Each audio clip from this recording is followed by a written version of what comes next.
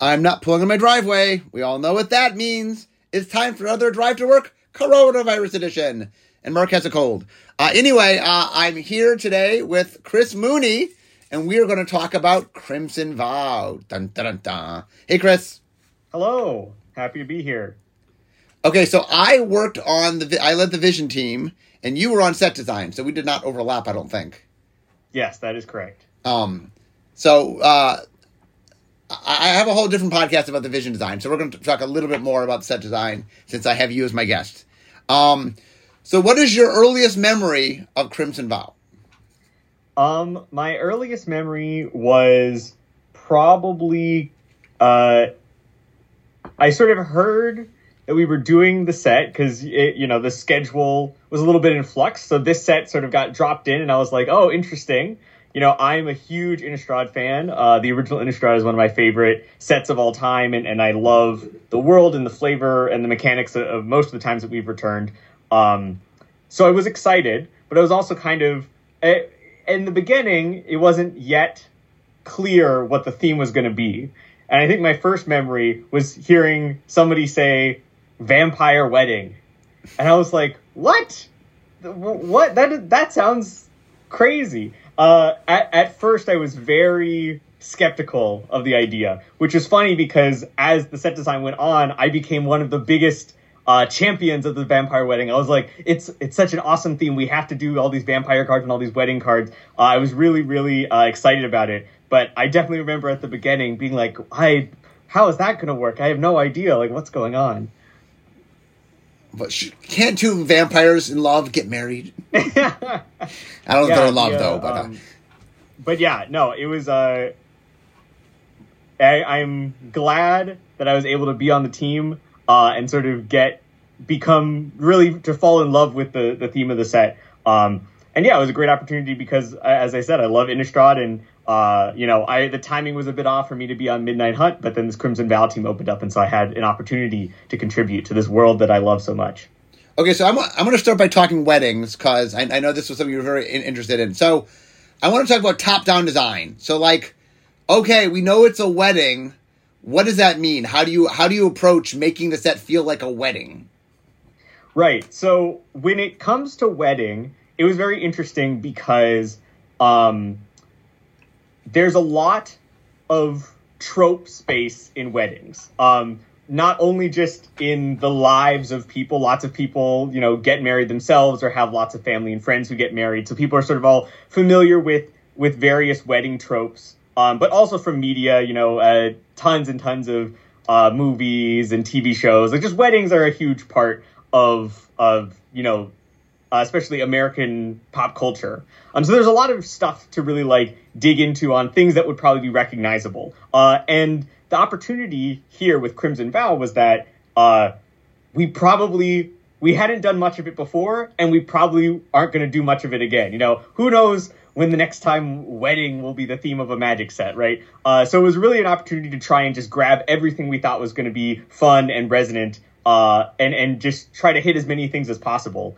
But on top of that, there's also sort of a kind of a more subtle general theme of things pairing up.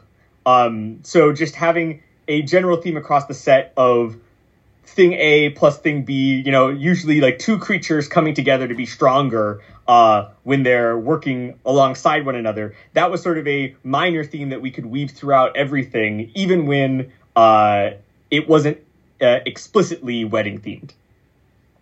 Okay, so I want to talk about some specific wedding cards. So let's pick some of your favorites, because I know you made a bunch of the wedding cards. So pick one. Let's talk about how you made it. Yeah, let's start with, just the first one off the top of my head is the bride's gown and groom's finery. Okay, so I just want to tell the audience what this is before we describe them. So bride's gown is 1 and a white, artifact equipment.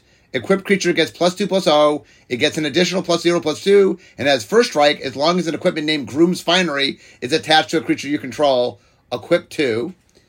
And then Groom's Finery is One in a black, so it mirrors, obviously. Artifact equipment. Equipped creature gets +2/+0. It gets an additional +0/+2, and has death touch as long as an equipment named Bride's Gown is attached to a creature you control, equipped to.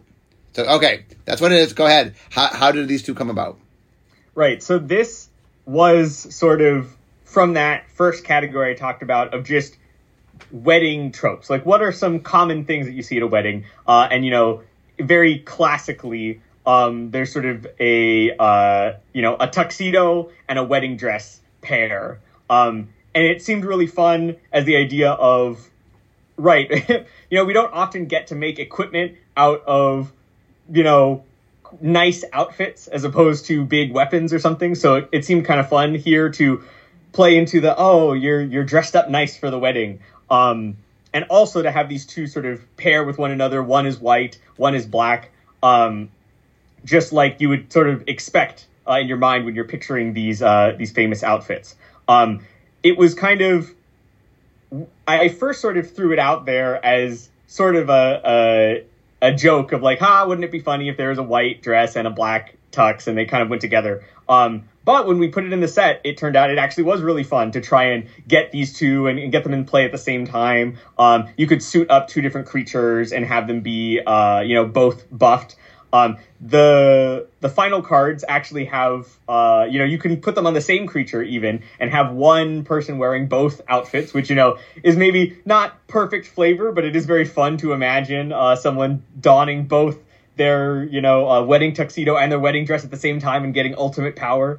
But that was just the kind of thing of we really dug into a lot of the tropes and kind of what people would expect from them. But also we had to make sure that they actually were fun. This is something that you talk about all the time, which is you can make cards that are very flavorful top down, but at the end of the day, if they're not fun to play with, then it's not really, that's not great design. It's not really doing that much for us. So we were really happy when this silly idea of this matching set of outfits actually turned out to be a fun sort of side quest to do in draft. And so they were able to stay in the set all the way. Yeah, one of the interesting side note, this is true for a lot of sets, is we only get so much equipment. Like, equipment's something we've learned over the years. Like, a little bit of equipment goes a long way. And so, often in sets, we're always like, there's a lot of objects that you want to give things to. And so it's like, okay, but now a wedding, it made sense to prioritize, the gown and the tuxedo. So, okay, what's the next, what's your next pick for a wedding item? Another good one is, what did the final name turn into? It is a double-faced card. Wedding Announcement? Wedding Announcement. There we go. Okay, so let me read this and then you can explain it. So Wedding Announcement is 2 and a white enchantment. At the beginning of your end step, put an invitation counter on Wedding Announcement. If you attack with 2 or more creatures this turn, draw a card.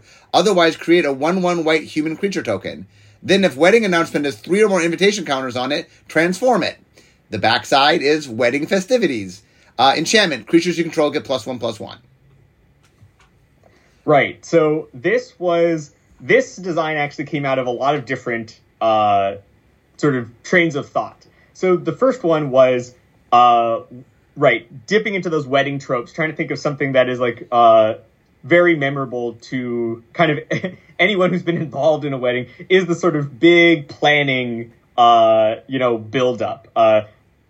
Some people have small weddings, but if you have a larger wedding, then there's a lot of planning that has to go into it, figuring out, who to invite and how to get all of the flowers and the catering and the music and everything. So I was really enamored with this idea of some kind of card that represented this big build up to the main event. Additionally, we were doing double-faced cards in the set. We knew that from the get-go. And we were looking for some interesting, different double-faced card designs that were, in the previous set, Midnight Hunt, we had gone really deep on day-night. And so day-night was really the focus of a lot of double-faced cards in Midnight Hunt. And so we were looking for some non-day-night, just standalone, interesting designs to use the double-faced card space. And thirdly, this was also a little bit of our new space for white card drawing. So we've been investigating, trying to add a little bit more ways of drawing cards into white. And this card is an example of white being able to sort of draw one card per turn over time by doing by kind of jumping through a white aligned hoop. So this design sort of took all of those different ideas together and created this effect where on the front side, you're sort of building up over time. If you've got a lot of creatures already, then you can draw some cards. Otherwise, you can make some creature tokens. But then on the back, you finally get the payoff, the big wedding party where everyone that you've invited to your wedding previous to this gets a bonus. So it was a really nice tying of a story, a little wedding story, plus some of these mechanics that we had been interested in trying out. So I do want to point out before we move on, while you were not in charge of white during the time this card got made, you've since taken the mantle of white in the Council of Colors. That is right. I hope that I can continue a lot of the good work that Ari, my predecessor, was doing before me. This is an example of wedding announcement isn't really a card draw card in the sense that it's trying to get you a lot of cards. But it is using card draw just as a way of adding a little bit of power and, sustainability to this effect. And I think that we'll see a lot more of that as well as we move forward. Is more white cards that are replacing themselves or just allowing you to remain at card parity, which is something that they have struggled with historically.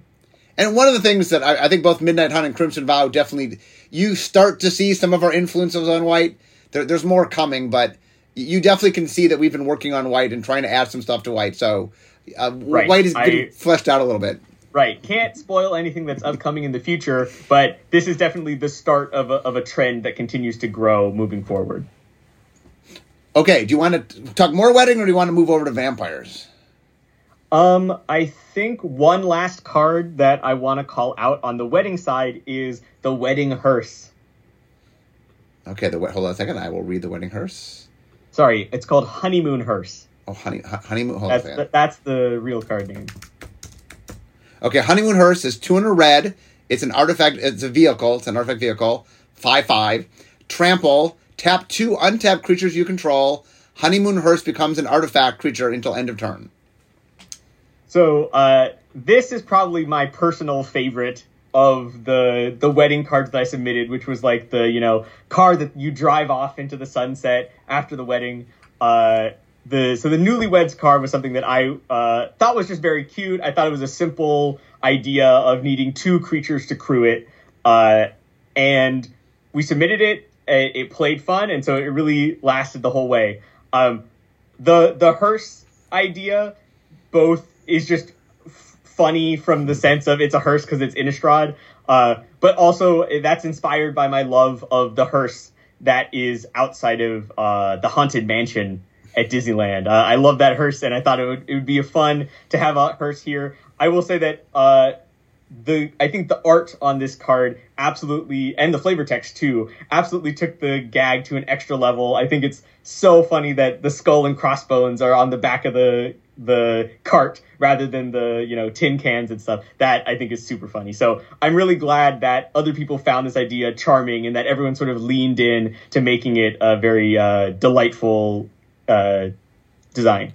Real quick question, just because I get asked this on this particular card. Normally we crew vehicles. Every once in a while, if there's a strong reason we want something different, we will leave crew off. In this particular card, the flavor of having exactly 2 creatures was so important that we left it off. I think we did talk crew 2 at one point, but you don't need 2 things to crew 2, so it didn't quite get across. It felt really wrong for a 2/2 to crew the honeymoon car on their own. That being said, this is definitely something that in design we talked about. Is there some variant of the crew keyword that we wanted to make, like crew 2 creatures or something? But ultimately, we thought it was actually much cleaner and easier to understand to just write it out such that you wouldn't have any confusion over how this interacted with other abilities. And future vehicles will most likely crew. Like that's the normal way that vehicles will work. Right. Occasionally, we might not crew if there's some other way to do it, but That's the exception, not the rule. Yep. Okay, so now that we've talked weddings, let's talk vampires. Yes, the other half of the vow, the marriage that creates the theme of vow. Okay, so let's talk a little bit about how do we make this more vampire-y? Well, so the clear most the loudest way that we did that was definitely with the blood tokens. That's sort of the new marquee mechanic of the set. It's strongly related to the vampires, and it shows up all over the place, both mechanically and in the art. Yeah, it's funny. The one of the things if you look at the art, the art director had the challenge of, we want a lot of blood reference, but like there's only so much blood you can actually show, and so I love the petal motif as like a means to represent blood without necessarily being blood all the time. I thought that was very cool. It really is a huge testament to the art teams in figuring out how to make a set where blood is one of the most important elements of the gameplay into something that we can sort of, the art isn't just all messy gore, really gross stuff. So big kudos to them. Yeah, the thing that they did that I love is how elegant you know what I'm saying? I mean, it definitely has, it's a vampire and there's some creepiness to it, but the amount of elegance to it and how, I really liked all that.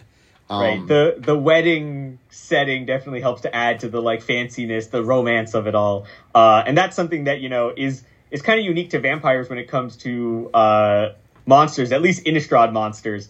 The other Innistrad monsters don't have as much high society class and romance and sex appeal to them as the vampires can. Okay, so what let's pick some vampire cards. So what would be a vampire card that you were excited for? A lot of the vampires that I helped make were some of the legendary vampires. Okay, let's Edgar Markov is a good example. Okay, let's talk. Let me read Edgar. So Edgar is Edgar Charmed Groom, 2 white black, so 4 mana total. A legendary creature, Vampire Noble. He's a 4/4. Other vampires you control get +1/+1. When Edgar Charmed Groom dies, return to the battlefield transformed under its owner's control. And the back face is Edgar Markov's Coffin, legendary artifact. At the beginning of your upkeep, create a 1/1 white and black vampire creature token with lifelink and put a bloodline counter on Edgar Markov's Coffin. Then if there are 3 or more bloodline counters on it, remove those counters and transform it. Lots of double-faced cards for you to read today, Mark. Yes. But yeah, so Edgar, obviously one of the most important characters in the set, maybe second behind the bride herself, Olivia. Edgar is a character that we haven't really seen in a long time. He has been referenced, of course, and we sort of know that he is the progenitor of Sorin Markov's vampire bloodline family.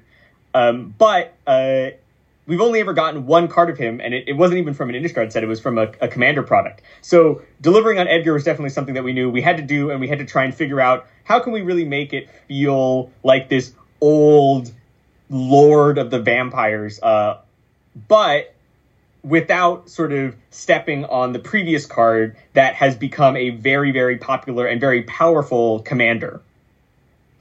One of the ways that we did that was definitely by leaning into colors. So traditionally on Innistrad, vampires have been black and red, and we've gotten white vampires a little bit on various planes.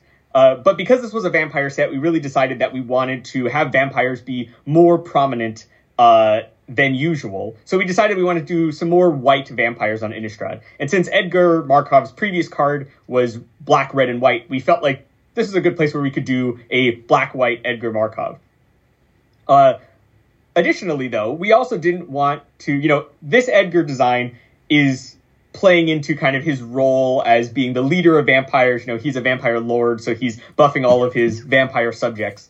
But we also wanted to make sure that for a design like this, it wasn't simply leaning into the lore, but that also we wanted to make sure that we were still being able to hit on some of these classic vampire tropes that even someone who wasn't super familiar with Innistrad could understand. And that's where the idea of him dying and flipping into the coffin and then sleeping and then returning, raising from the dead, that felt like something that, ties into his role in the story. You know, no spoilers, but we'll probably learn a little bit more about Edgar Markov's role in this whole thing as we release more story elements. But also, it's just a classic vampire thing of a vampire going into the coffin and coming out of the coffin.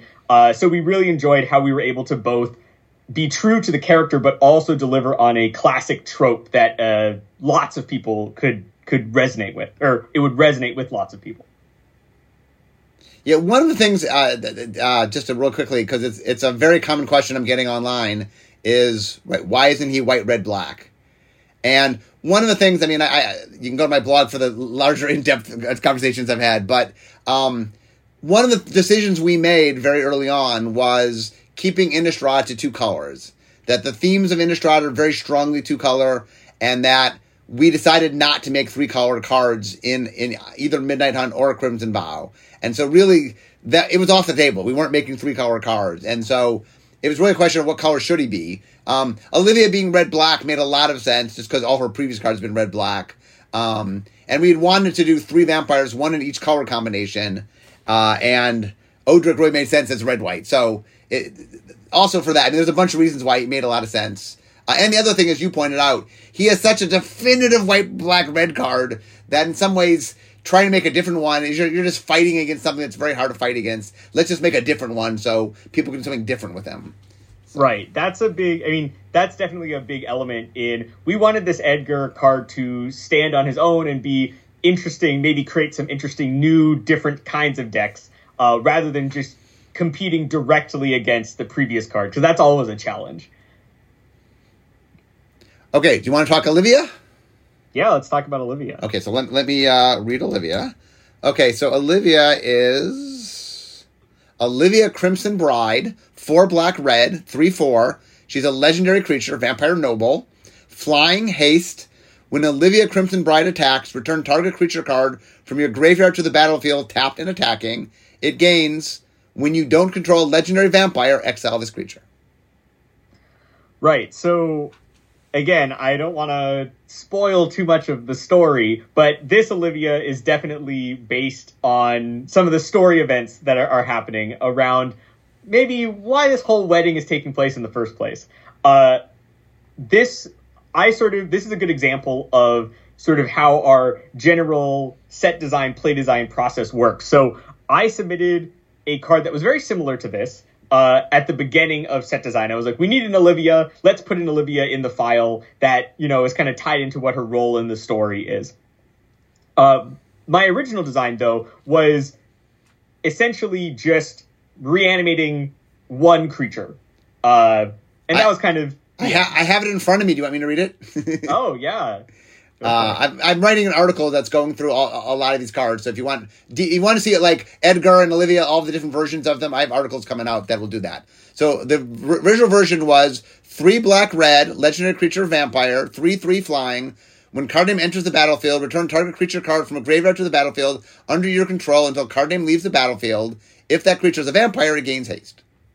Right. So it was sort of like, she brings one person back from the graveyard, and that person's kind of, married to her, so they only get to really stick around as long as Olivia's around.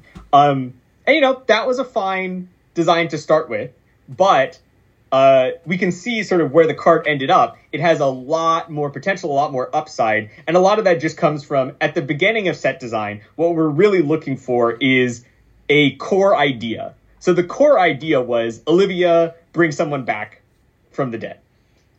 But that core idea, wasn't nearly at the correct rate and power level that we were looking for. So over time, we really tested different ways of making her stronger and stronger until she got to the final version that we have today, which is a lot more powerful, a lot more exciting, and sort of goes to show, but you can see that the design is still very close to the original, where it's bringing something back from the dead, and that thing kind of is reliant on having Olivia there, or at least another vampire around. So this is sort of an example of, this is kind of how cards can transform drastically from the original idea to the final. The core of the design is still there, but we were able to take it to a whole nother level of excitement just by playing it and testing it and really pushing it a lot.